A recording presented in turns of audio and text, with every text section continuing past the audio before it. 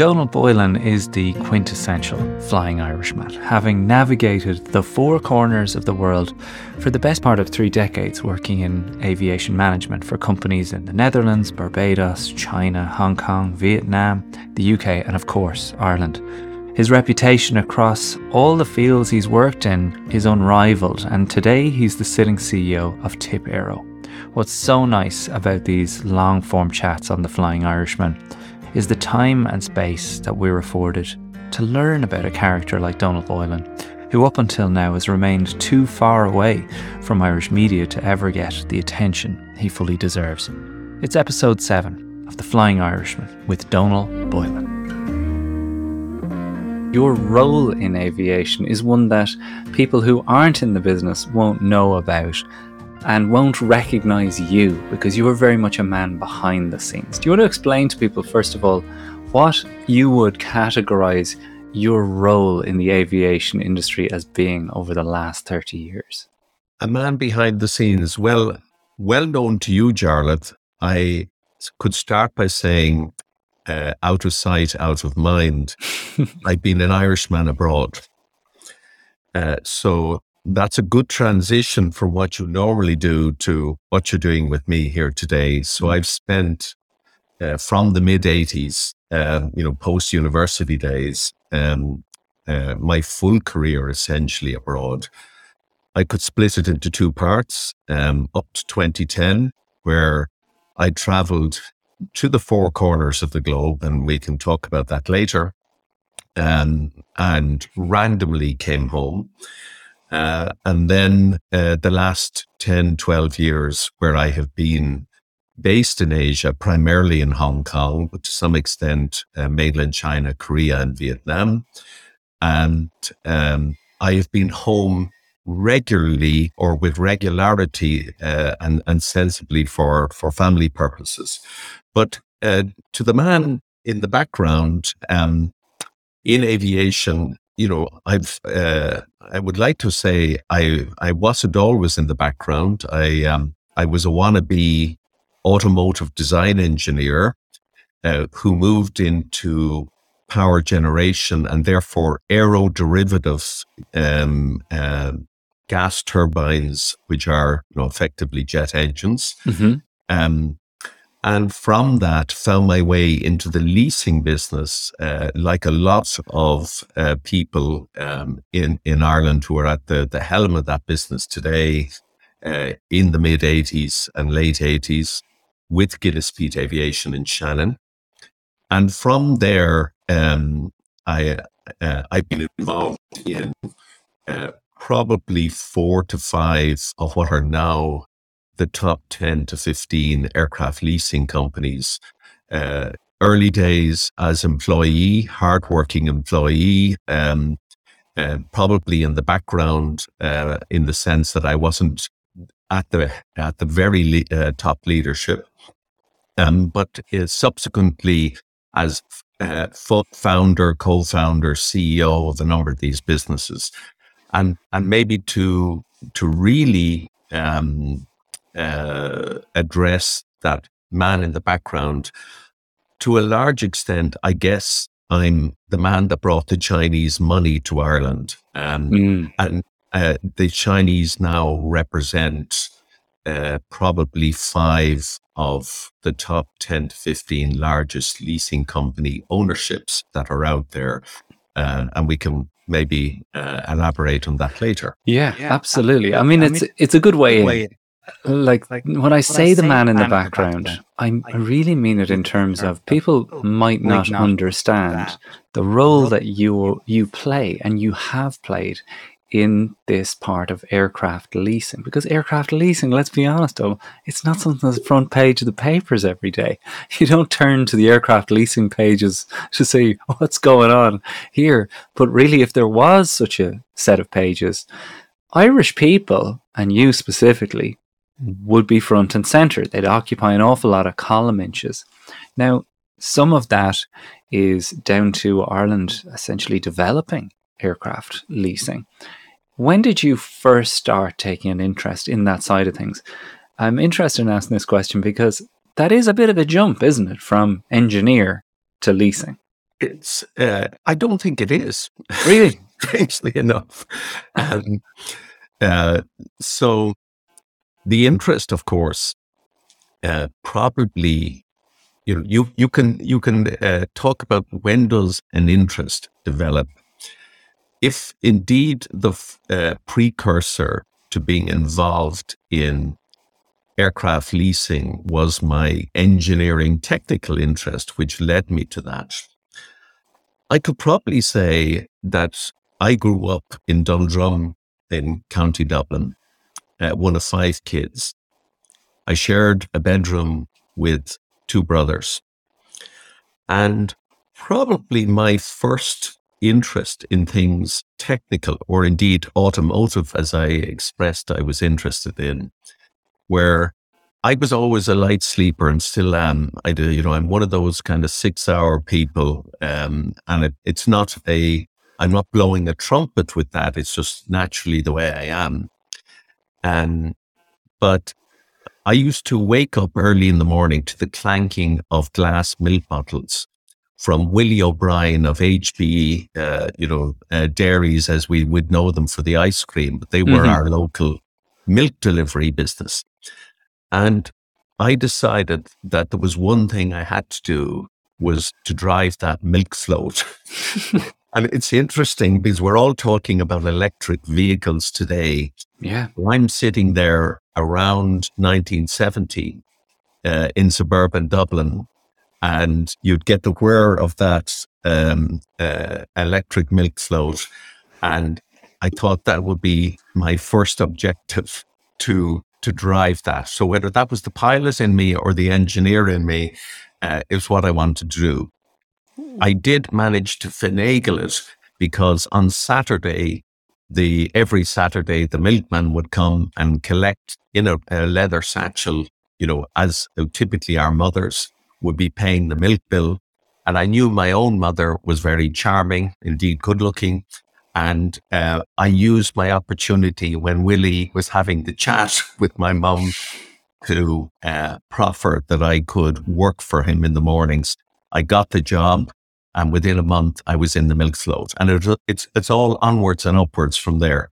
But ultimately, I got involved in engineering, mechanical engineering, very much involved in engines, engine design, and so forth. And as I said, wanted to be a automotive design engineer. And things sometimes fall in a certain way, but I was meant to go and work for the Ford Motor Company. And initially in the US, there was talks of they were shutting down in Cork, Ford being, having a Cork genealogy or ancestry at that time. But ultimately, I was sent on my merry way to Basildon in Essex. And when I arrived for my first job, there was a strike. And I spent 2 weeks not passing the picket, running out of money. I think I had about 100 quid in my pocket. The B&B had another 1 or 2 days to run. And fortunately or unfortunately, the foreman at the head of the picket and myself got friendly. I got taken for a greasy spoon breakfast, and he offered me the opportunity to stay with him for a week or two, and managed to convince me that the last company I should work for was Ford.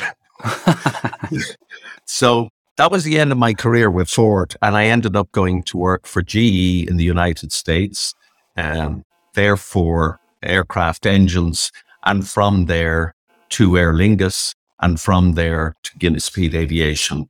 And that was how my path evolved over 3 or 4 years, from what might have been a motorsport or automotive career to one in aviation. Isn't it such a sliding doors moment? If that strike doesn't take place, who knows where you might be at this moment in time.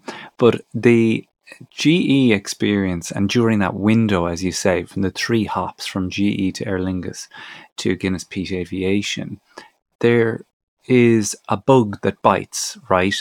very much like the horses that you are now so interested in and invested in and successful with. I feel horse people have a deep, deep grow for it in a way that they nearly can't put into words. But there seems to be the same thing that I come across with aviation people, whether it's Julie Garland, who spoke to us about drones.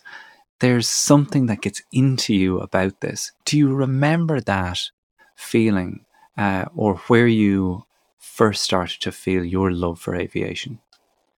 That vocation, like a lot of people, I guess, of my era, depending on where they lived, certainly there was the glamour of it, so they were more glamorous times, a la, the kind of Pan Am type image that we have, or the flying seaplanes. Yes. But it was the technology that appealed to me initially.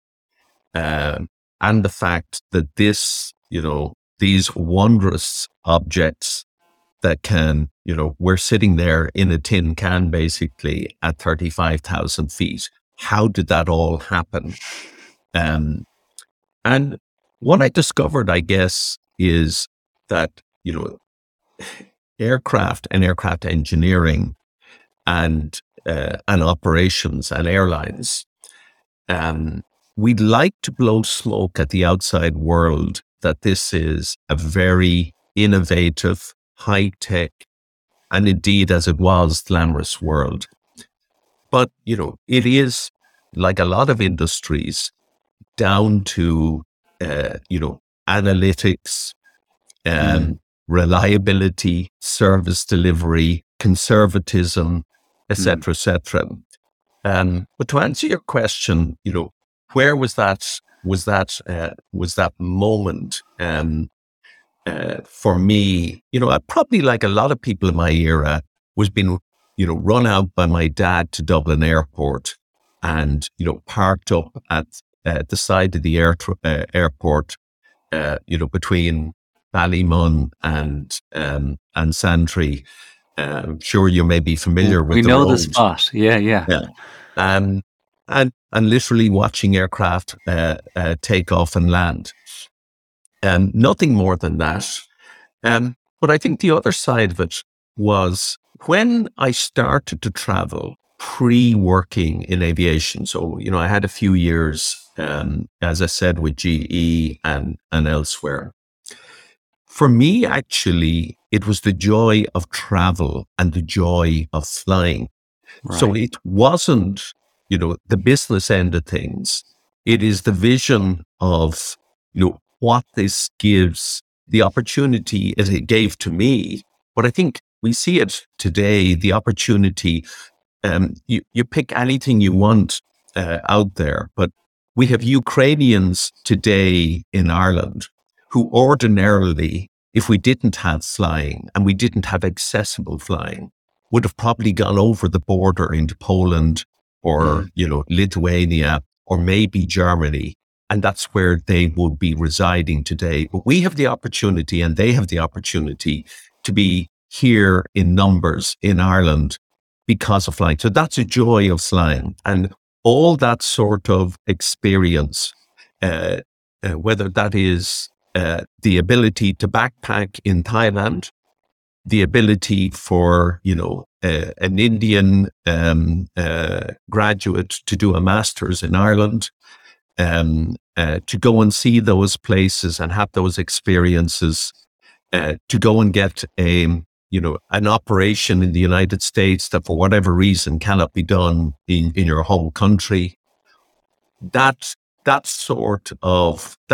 really what ticked my box about flying. Mm-hmm. And if I were to sort of think of, one experience I had at that time that resonated with me, I had been in Latin America and working in a jungle area for probably 3 months in power generation, and trekking by foot,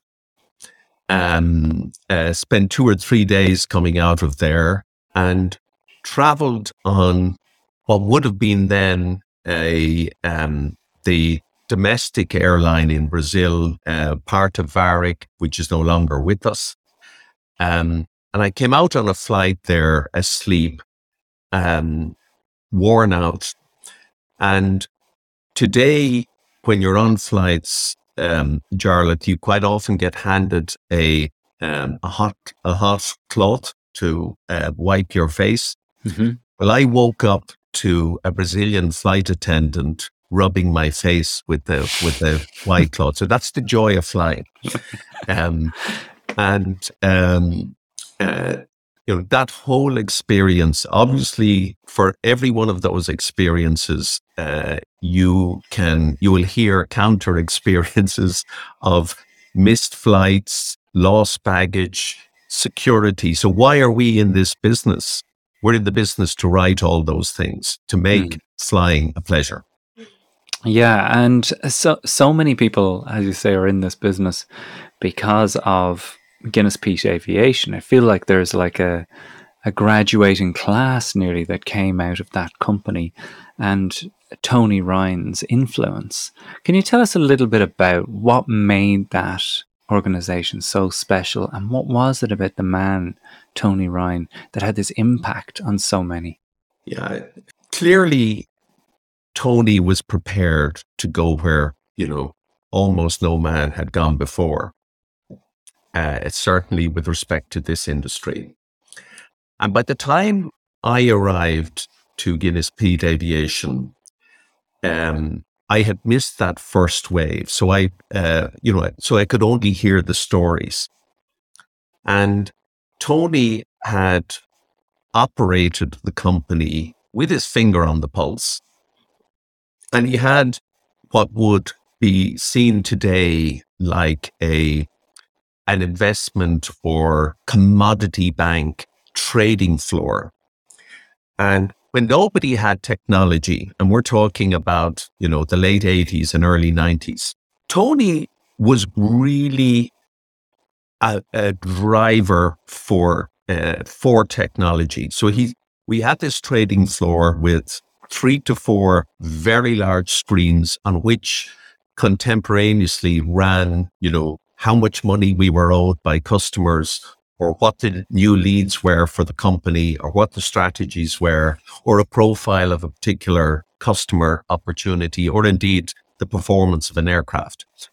And the whole company, he worked on the basis that things had to be done every day. So this meeting met every single day, and whoever happened to be in Shannon, which, might have been a lot of people on a Monday and very few people other days of the week. But the meeting was run and people called in from all over the world. No matter where you were in the world, that drive to get something done every day meant that you sent a fax religiously every night from wherever you were. And all those faxes were collated in and shared under a kind of a coding system to every stakeholder in the company. So it was all about daily actions and speed. He had big visions, clearly, which we'll talk about in a moment. But also, it was run very, very democratically. There was a kind of a Dutch style directness, or that kind of, association we have with Israeli technology companies, where they can debate and criticize and put ideas out there, but there are no grudges held the following day. So Tony allowed people to, he could savage you, but not on a personal basis. It was on the ideas. Yeah. And so I think these things feed themselves. And there was a kind of a bit of a swagger, masters of the universe, that with the success that built up, obviously that that leads to some fallibility, and it had some problems down the road, but it did allow GPA, its executives led by Tony, to do, some wonderful things in aircraft leasing. And just to leave you with a sense of, where Tony was so ahead of the game, even setting aside aircraft leasing, and what he tried to do in terms of bringing some of the best technology businesses in aircraft engine repair, maintenance, painting, and other ideas, all into Shannonside as it was at the time. One of the things that Tony tried to do around 1990, just before sort of the metamorphosis of GPA and its failed IPO in 92, and the transition of the business into what's today AerCap and GCAS, and who've merged and are, we're the two largest leasing businesses in the world. So GPA never went away. But Tony recognized that air traffic management and air traffic control, particularly in Europe, was a major block. And to illustrate that point, Jarlath, I made my first flight at 16 years of age. I paid £33 to fly with Dan Air from Dublin to Gatwick. And the flight took 52 minutes. If you can remember the last time, or anyone that might be listening to this might remember, that they flew from Dublin to London in 52 minutes. It's been at least an hour and 15 minutes for most of the last 20 years. Yeah. So we've spent billions of dollars on designing new models of aircraft in, 2 or 3 cycles since, that each in turn burn 10 or 15 or 20% less fuel and are more reliable and have all these other attributes. But what we didn't do with air traffic management was we're now flying, burning fuel for another half hour than we should be. And Tony's vision was to privatize all of air traffic management. And he offered at the time $100 million as a kind of a seed equity to try to break that morass away from, government and national control and so forth. So we still haven't gotten there, but that was the kind of innovation that people were open to at that time. Yeah. It's obviously had an impact on you, like wherever you've gone from Odyssey Aviation right through to, as you say, going to China. The ability to do business and have those ambitions is it's one of your calling cards, to have that drive to go forward and ask questions that others aren't asking. Would you agree that that impact that Tony Ryan has in shaping you as a business person, as an investor, as someone who can make good business decisions was significant? Look, we collectively, all of that alumni, there will be people out there who, at the time of the IPO, didn't cash in their chips and were possibly critical, at the time. They took on loans and so forth. But if they now look back and you look at that alumni and, the sea changed, that instead of, me having a lifelong career in engineering in Aer Lingus, I probably never would have anyway, but I could have. And, I could name several colleagues who'd been working with Burlington Industries in Shannon, or were in an accountant's office, or were in an estate agent's. I live in, family home in Ennis today, that worked in an estate agent's in Ennis, or whatever it was. That leap, that paradigm shift, that move through the Rubicon, which Tony, almost Star Trek like, he transported us from, ordinary planet to these elevated chambers of business. But he instilled then a belief and a confidence in, that Irish people, and indeed Irish people abroad, could operate at the very highest levels of industries that, frankly, were not on our radar screen. Ireland had a history in aviation, which many of us, are well aware of, but not necessarily in aircraft production, aircraft finance, big airlines or any of that stuff. But Jarlath, how many of those names, how many CEOs of airlines, of now aircraft manufacturing companies, engine manufacturers, and of course, leasing companies, that have come from that space. So he definitely created that particular window. And then all credit to his alumni, because within all those individuals, they clearly had what it takes as individuals to make that happen. And if I talk, my story is only one of 20 or 50 or 100. And, my story is I go to China. I have a customer, an airline group, Hainan Airlines as they were. And they're a kind of parallel in a way, because it's a brand new airline founded in the early 90s. It follows the same path, upward trajectory. It's a small private airline in Hainan province in China, with 3 very ambitious guys at the helm. And they finally, in the around 2010, they moved to a position where they can operate outside China. And quite often from the outside looking in, we hear about all this Chinese expansion all over the world, from the logical, which is, Lenovo buys Hewlett-Packard and IBM, to the illogical that they're going to set up a massive new airport in Athlone or somewhere.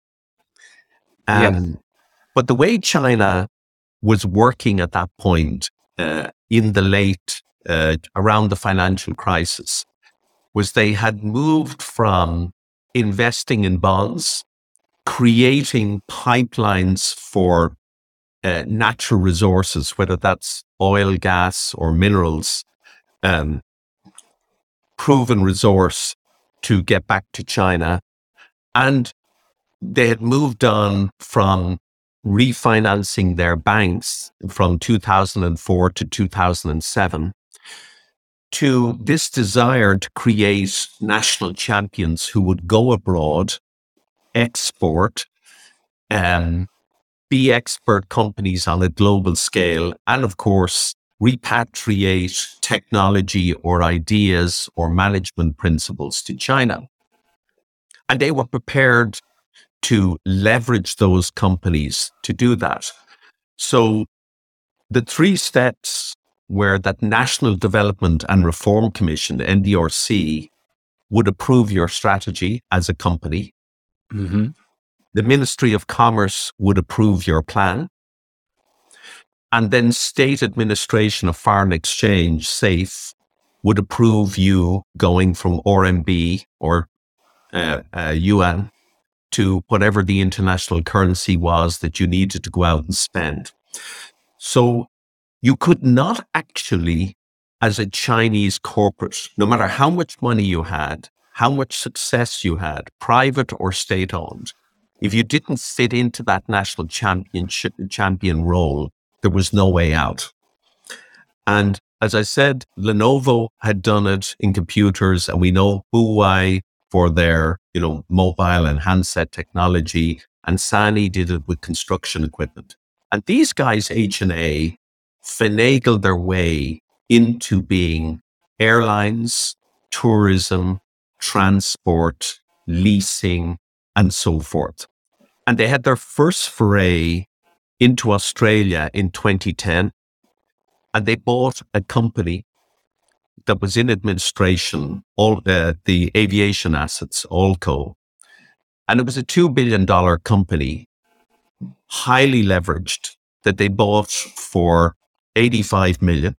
And they borrowed 130 million to buy the 85. They put 30 million in their pocket. They paid fees of around 50 million to close the deal, 15 million to close the deal. They spent 85 on the company. They now had an aircraft leasing company with 50 or 60 aircraft. And they asked me to help them remarket the aircraft because the aircraft were all coming to the end of leases and no one in the prior Allco had ever done that. Right. So essentially asking you to upcycle these planes.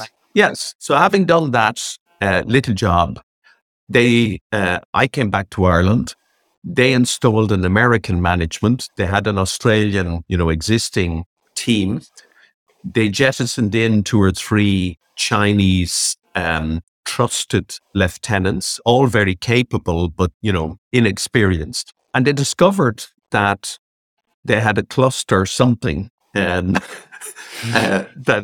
wasn't working. And they called me back after 2 or 3 months and said, can you spend a month or 2 in the business and try to fix this or understand it?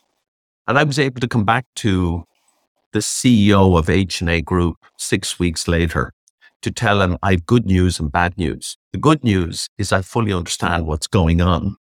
The bad news is your 85 million is worth nothing. Oh. So this was their first foray abroad. And if this failed, they were going nowhere. And we fixed that company. And that's another story.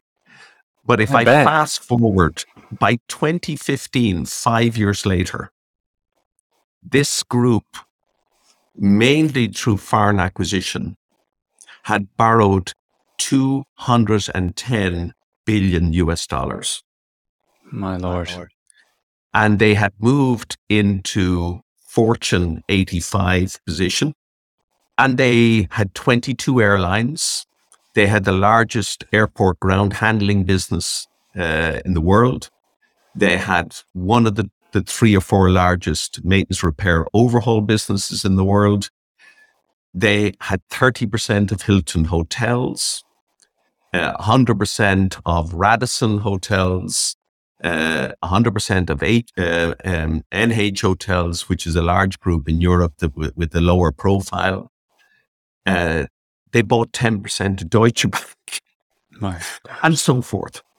And obviously, their eyes were bigger than their stomach. And people asked me in later years, when it was always going to blow up. There was never enough equity there.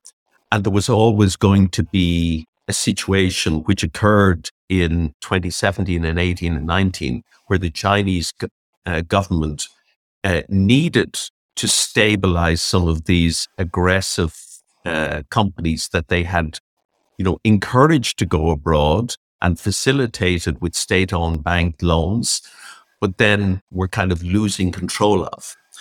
And people would often ask me, are you not embarrassed when you were involved with this? And, my kind of answer is, look, when your parents are alcoholics, your job is to drive them home, give them good advice. Sure. And that's what we did. And the good news is that virtually everything that we were involved with succeeded. And the legacy of that today is the company that I got involved with in 2010, which was this acquisition of Allco, which became Hong Kong Aviation Capital. We knew we couldn't get enough equity from China, so we came up with an idea in 2011 to publicly list in China, and we created a company called Bohai Leasing, and we reversed our shares in July 2012, eventually, it took us almost a year to do it, onto the Shenzhen Stock Exchange. So whilst we were Chinese in background, we were truly a fully foreign company in Hong Kong, if you consider Hong Kong separate to China. Yes. And we were the first, and I think only 100% foreign-owned company to ever list itself in mainland China, which we did. That company, over the course of 2012 to 2015, we raised $2.6 billion in new equity. And that company then, as well as growing in aviation, bought and developed from GE one of the top three, I think it was around number 2 globally, in sea container leasing, a company called Seco, which Bohai still owns. And of course, things come full circle to my friends and colleagues who had been with me when we founded RBS. And I think people will know today who are interested in aircraft leasing, and even if you're not, a lot of that team morphed over into what is Avalon today. And Bohai Leasing, we acquired Avalon in 2015. And so for a lot of people in Ireland, there is Avalon, but their 70% owner today and 100% previously is a Chinese entity, Bohai. So there comes full circle, I guess, to the man in the background. Well, can we talk a little bit about culture? Because a lot of the things that you've said there will have people's jaws on the floor, especially the part of it, as you say, of being an Irishman abroad, of being this fish out of water, carving a path that hasn't been carved before by a foreigner in that land. How was business and negotiation specifically different in that culture to what we'd understand here in the Western world? So, Jarlath, the more you know, the less you know. And over those sort of 10 years where I increasingly got into the Chinese labyrinth, I might be back in Dublin and I get an elbow or a nod or a wink and Jesus, Donal, you must know how the Chinese culture works. Tell us how it operates. But what I discovered is that China is no different at an individual level to ourselves, and it is all down to personal friendships and relationships. Clearly, there are different personalities there. I think the Irish abroad, we travel well because we have a chameleon nature. We can adapt. And fundamentally, I talked earlier about the joy of flying.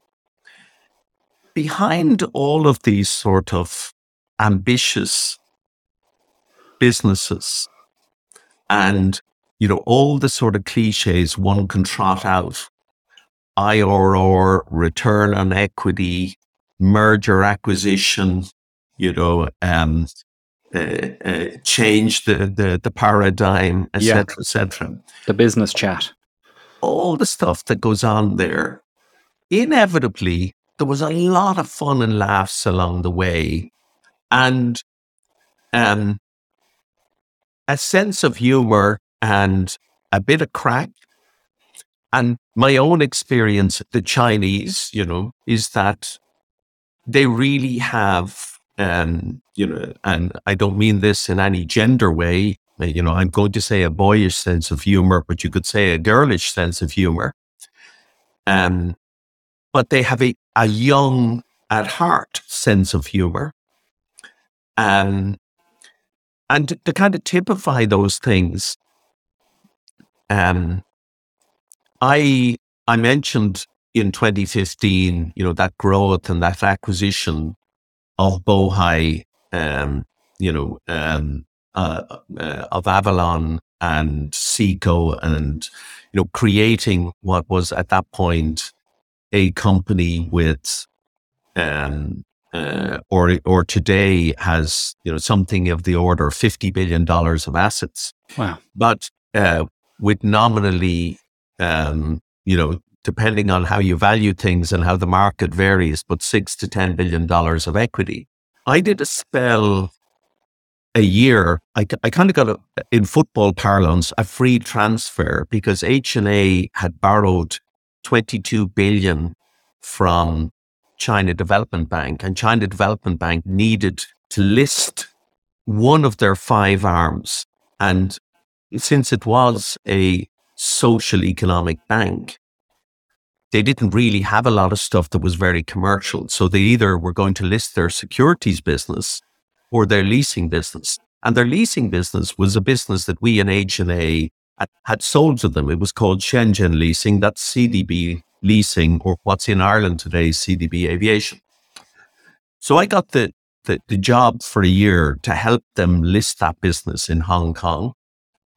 And I came back at the end of a year to H&A, and I met with the 2 joint chairmen. One of them unfortunately passed on since, Wang Zhen, and the CEO. And the idea was that they were going to welcome me back to the group, but what was the next big gig going to be?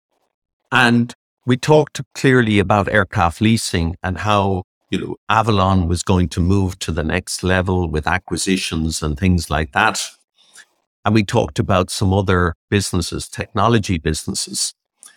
And Chairman Wang Zhen, he would have fitted well into a kind of an Austin Powers movie.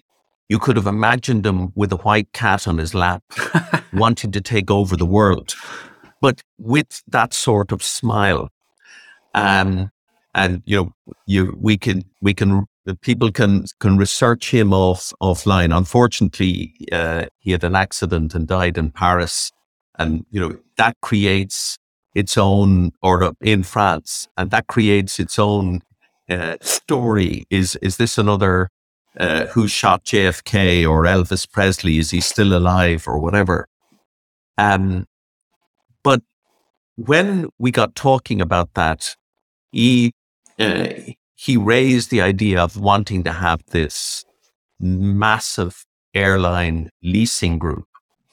And being Irish, I said, well, Wang Zhen, rather than being deferential, I said, why are we wasting our time? Why don't we just buy Boeing? And he immediately sparked up elated and said, yes, you're right. So, of course, he realized the humor of it, but he appreciated it. Yeah. And you would have those kind of moments where you created something simple for them. They had a guru from Singapore, ran a technology business called Silver Lake. And they would roll this gentleman in on every 3rd or 4th board meeting, and they'd hold all these group board meetings. And he would speak, as I'm speaking now for too long, he would speak for an hour without stop, with some convoluted ideas around business, probably beyond my level. But I remember at one of those conversations, he finished up with an argument that was basically that the sum of the parts is more than the whole. That 2 and 2 does not equal 4. It can be 5 or 6 or 7. And Chairman Wang Zhen turned around to me and said, Donal, you've been with us from the beginning. You tell the professor, how does the sum of the parts is worth more than the whole work in H&A Group? And I had that moment to react. And I said, well, of course, 2 plus 2 may be 5 or 6 for you, professor, but in H&A, we do 0 plus 0 equals 100. which is really, how do you make something out of nothing? And that is probably, a lot of that entrepreneurial ship that has come out of Ireland. And I'm not putting that badge on my own back. You are going to, going forward, and over the years, indeed, Charlotte, you'll have come across many of those stories. Yeah. And they are ground up stories. And Tony Ryan did that. He really created from zero. He worked in Aer Lingus and he put together something that was already there. And he turned a couple of zeros into something valuable and took it on. And, ultimately, not that Ryanair didn't take money to create, but he did it again. And, would one have thought in, the 1970s or 80s in Ireland, or when Ryanair was trying to push us all into Romanian-built BAC 111s to go to Luton, that this was going to be the biggest airline in Europe and eclipse British Airways, Lufthansa, and Air France. So I guess dreaming big, it doesn't mean your dreams are going to be fulfilled. But if we all dream big, 1 in 100 of us will make it happen. We should talk a little bit, especially given the place that we find ourselves in as a global economy right now, and sitting here in London with the rail network ground to a halt, strike action now. I think an alert just pinged up on my phone momentarily about hundreds of British Airways workers at Heathrow who are set to walk out during the summer holidays. During all of this time in the business, Donal, you've must have had similar situations occur. You, of course, come into the business in 2001 in July, I notice on your LinkedIn. In September, 9/11 takes place. The things that you've witnessed in terms of tumultuous moments in global history that have had huge effects on airlines and aviation. What have you noticed as common threads through them? And when was there a time in all of those events that you wondered what might happen next, that this may not work out well? Yeah, look, I can wonder. I wish I had the answers. The touching on that and going back to 9/11, I was in Poland when things unfolded over with LOT. So a lot of people will remember where they were and watching TV screens and getting those excerpts, those short pieces of information. But we did say that the world would never be the same, or at least if you were in the US, the world would never be the same. And from a business point of view, the business that a group had founded, a small group, 5 that became 13 people, was called Lombard Aviation Capital, became Orbius Aviation Capital. The leasing business in pre-9/11 was like the Scottish Premiership. There was Celtic and Rangers. There was GE Capital's business and AIG's ILFC. And everybody else played for third place. And I think Boeing Capital, so those two businesses were 35 billion each. And Boeing Capital was about 3 billion. And so the business, RBS, that was created by this group, in Dublin, of which I was one, and some very esteemed colleagues. That business is now SMBC, run by Peter Barrett, an ex-engineer, I should add. And he's done a brilliant job with that business. And clearly, someone who'd be well known to people who are involved in aircraft leasing, Donal Slattery, who leads Avalon, was at the helm of that business. But that became the new third place, the guys breaking through to play for, the European Cup positions. And today we have 25 businesses north of 5 billion. But they broke that mold at that particular time. So in a way, 9/11 created the opportunity because the banks withdrew.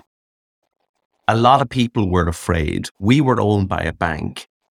And the first thing we did, we weren't getting huge support to match our ambition in April, May, June, July 2001 from the bank. So we took it on board that we would look at every aviation transaction they had. They had 167 transactions in Royal Bank of Scotland. These were lending transactions. And we did a traffic lights on them, green, amber, red. And the 6 deals that we said were red, they collapsed in September or October 2001. And the bank woke up to the fact that we've got guys who know exactly what we've been, where we've been dabbling. Right. And over the course of the following year, we went to them with some very simple ideas, but one of those ideas was survivors and thrivers. Who are the 10 airlines that are going to survive the 9/11 crisis and move forward and thrive as well? And let's give them each $500 million in for the type of assets and in the type of transactions that make sense for us. And that's what jettisoned that business, through that cycle. So you asked the question, all of those tumultuous changes that we've seen and, where is the gel in that ointment? I think the gel in that ointment has always been when you can create that collegiate, aligned, I'm not saying sycophantic, but when you get people on a team and they're playing for the team.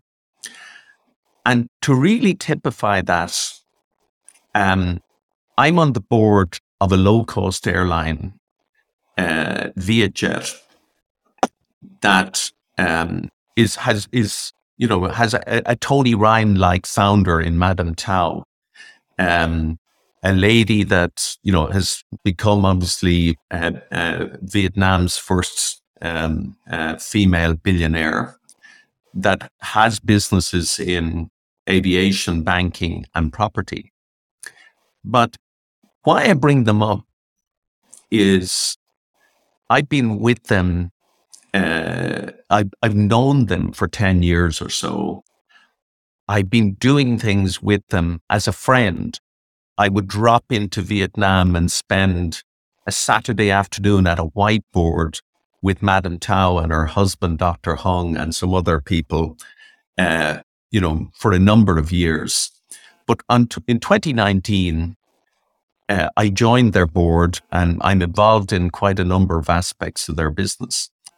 But when we hit COVID, they have 5,400 people, 5,400 staff. And Vietnam and Thailand, where they operate airlines, there was no pandemic pay. There is no social welfare parachute. There were no government grants or soft loans. There is no banking sector as you would have in France or Germany, where you will get banks bailing out Lufthansa, Air France, and so forth. The government shut down the country from the 20th of March, 2020 to the 15th of March, 22. No international flights, 60% of your business closed. Wow. And everybody, staff member, moved to 50% salary as early as March 2020, and at times dropped down to 30% salary. And they're now back up, thankfully, at 70%. But it is that, pride, joined up thinking, shared experience to make something better. And I've had the pleasure of working in a number of companies, or even seeing from the outside a number of companies. In other words, people you did business with, that you could admire what they were doing. And so I think that's those cycles, those inevitable troughs that you're going to get in an industry like aviation. We've now seen it with the pandemic, but whether it's a volcanic ash, or it's more localized, whether it's a Gulf War, or whatever it is. The gel in the ointment in a lot of these aviation businesses goes back to that, what you asked about earlier on. What is it about people who have that vocation? And it's not, of course, unique to aviation or aircraft leasing or aircraft manufacturing. And you'll get people trotting out good cliches like they're all aerosexuals. But there is definitely a collegiate environment there that allows people to have joy and shared experience, but also to be resilient when the chips are down. And, yes, it's an extremely ruthlessly competitive industry. Yes, all these companies are sharing, information with each other about safety, procedures, how to make things better. So, one may take the view that from the outside looking in, that say a Michael O'Leary is against the rest of the world. And yet, all through Ryanair, they are not only very, very competitive and combative, but they are also full of key partnerships.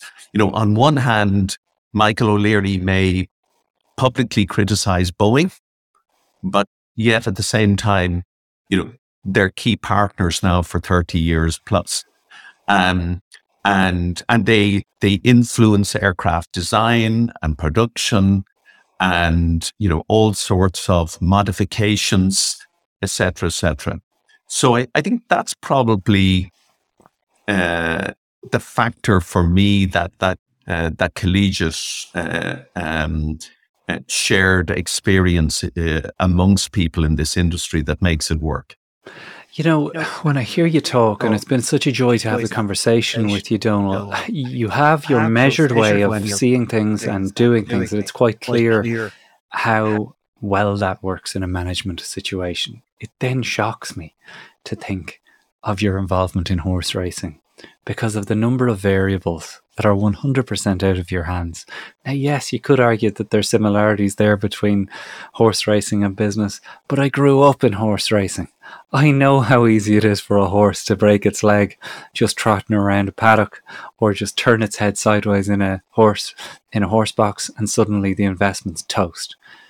What attracted you to it? And tell me this, have you had higher highs from horse racing than you will ever have in business, or is it the other way around? So there's a lot of questions there. Yes. So the horse racing, there's a Tipperary connection. My mother grew up between the silver mines and Nina. 250 years of farming background in that area. We'd spend summers there, and there were always horses on the farm. They weren't race horses, but there were horses. So I think that's where it started. As a teenager, I don't know why, but myself and a couple of my peers at school, we got into horse racing. I would work at the local bookies in Dundrum Village, make a few bob, study the form. And at some point in time in my teens, I started getting interested in pedigrees. But like a lot of people with horse racing, you end up having these kind of superstitious, likes or dislikes or bias. And I would have been a guy, if I was interested in horse racing, I would have liked Tony Ives as jockey, riding for Bill O'Gorman out in Newmarket, great over, a sprint distance. And you had certain bias like that. But I think one of the things you develop from business, and you touched on it there, Jarlath, in horse racing, as people always said, or indeed that whole industry, and we've been talking about vocations. I mean, nobody, or the vast majority of people, no matter what we think about Coolmore or Darley or whatever else, the vast majority of people who work in the thoroughbred racing industry, it is an absolute vocation. Everybody is underpaid, from, the people we see up front, like jockeys and trainers and breeders and so on. Okay, there's a subsidy from owners and maybe betting and other things, but all the people behind the scenes who ride out, who are vets, who are stable hands, etc., who are mucking out stables. They're doing this in this day and age because vocation. So the only certainty, of course, as we say, is the uncertainty. And once you recognize that, it's like everything else. How do you, in that uncertain world, how do you develop a lot of knowledge that improves your chances to be whatever you deem success to be? So, yes, to answer your question, those business, the business enjoyment that I can have, the things that would satisfy you, are not because of the success of aircraft leasing businesses. I get more joy from being able to tell you, as I alluded to earlier, that we kept 5,400 people in jobs in Vietnam through the worst downturn to affect the airline industry since its inception. Or, maybe I'm exaggerating it. Maybe the Second World War or somewhere else was similar. But certainly I would say on a par with that is, and you would understand this having been involved in horse racing, I've been involved in the last 10 or 15 years in initially owning a couple of race horses that would have raced over the jumps, hurdling and chasing. Eddie O'Grady kindly trained them, but they were horses that, unfortunately won and then were immediately afterwards fatally injured. And so I went out to Hong Kong, didn't have horses because I wasn't at home to enjoy them, but started to breed from mares, brood mares, because that's something I could do from a distance. And, I don't have to be real time to see them racing because the breeding cycle is 11 months or so. But from about 10 brood mares now and a current 6, I've been fortunate enough to breed, 2 good group horses. One of which, fortunately, we couldn't sell. So there's the uncertainty. You breed something, you can't sell it, you're forced to keep it. You can't sell it again. You can't give it away. You don't want to wreck the mare, her value. So you don't want to put the horse through the sales and have a low price. So what do? You take a chance, put him into pre-training, and he turns out to be something that, doesn't match all of those theoretical things that seasoned people in the industry look for. They talk about, obviously pedigree, but they talk about conformation and scope and a certain sort of walk, etc. Yes. So this horse we have currently, who's racing this year, meets none of those criteria, except he does the one important thing when he's on the track and things begin to speed up, is he runs quickly. That's all that matters. Not every footballer looks the part, and I don't know who it was who's associated with horse racing, but this idea also that every half brother or sister to a top racehorse has to be another one. It's if that was the case, then why didn't Maradona's brother play for Argentina? Yeah. So that's horse racing. Yeah, and it is fascinating. Like, it is. I didn't get it when I was younger and around it, but I guess it is, as you say, it's the unknown. It's that. And our racing colours, to leave you with this, Charlotte, you try and personalise things, but my wife has unusual and beautiful green eyes, and a shade of green. My own are blue, but generally tinged with white and plenty of red. So, but the racing colours, we have 3 children. The eldest of whom, our daughter Roisin, is blue like myself. The middle man, who has now decided he wants to become a pilot, having trained as a geologist, are green like his mother, and the youngest is grey, which is somewhat like one of my brothers. So a very simple set of racing colours that represent the 3 sets of eyes in the family. Lovely stuff. Well, Donal Boylan, it's been a real pleasure to have you on the Flying Irishman, and I really do appreciate you breaking it down for us in the way you did. I don't think that we'd ever get an explanation quite like it from anyone else. And I wanted to say a huge thank you for you to take the time to do this conversation. It really means a lot. Charlotte, it means a lot to me. Thank you for listening and guiding me through this.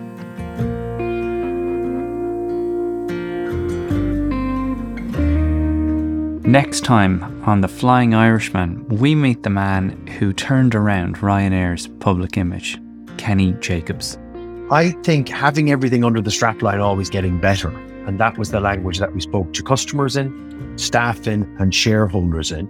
It really captured the imagination of everybody involved. And sure, yeah, it brings everyone on board. It brings everyone on board. And it was, it was one kitchen cooking that message, whether you were serving it up to the different types of audiences, be they customers, regulators, shareholders, or employees. Huge thanks to Donal Boylan for this episode. Thank you for listening, subscribing and commenting wherever you're getting your podcasts. I will see you next time for the Kenny Jacobs episode of The Flying Irishman. Subscribe to and leave a review of The Flying Irishman on Apple Podcasts or wherever you get your podcasts. Music on this episode is courtesy of Epidemic Sounds. Sound production, editing, and research by Jarlath Regan. Special thanks to Declan Ryan and Ellen James. Flying Irishman is an Irishman Abroad podcast.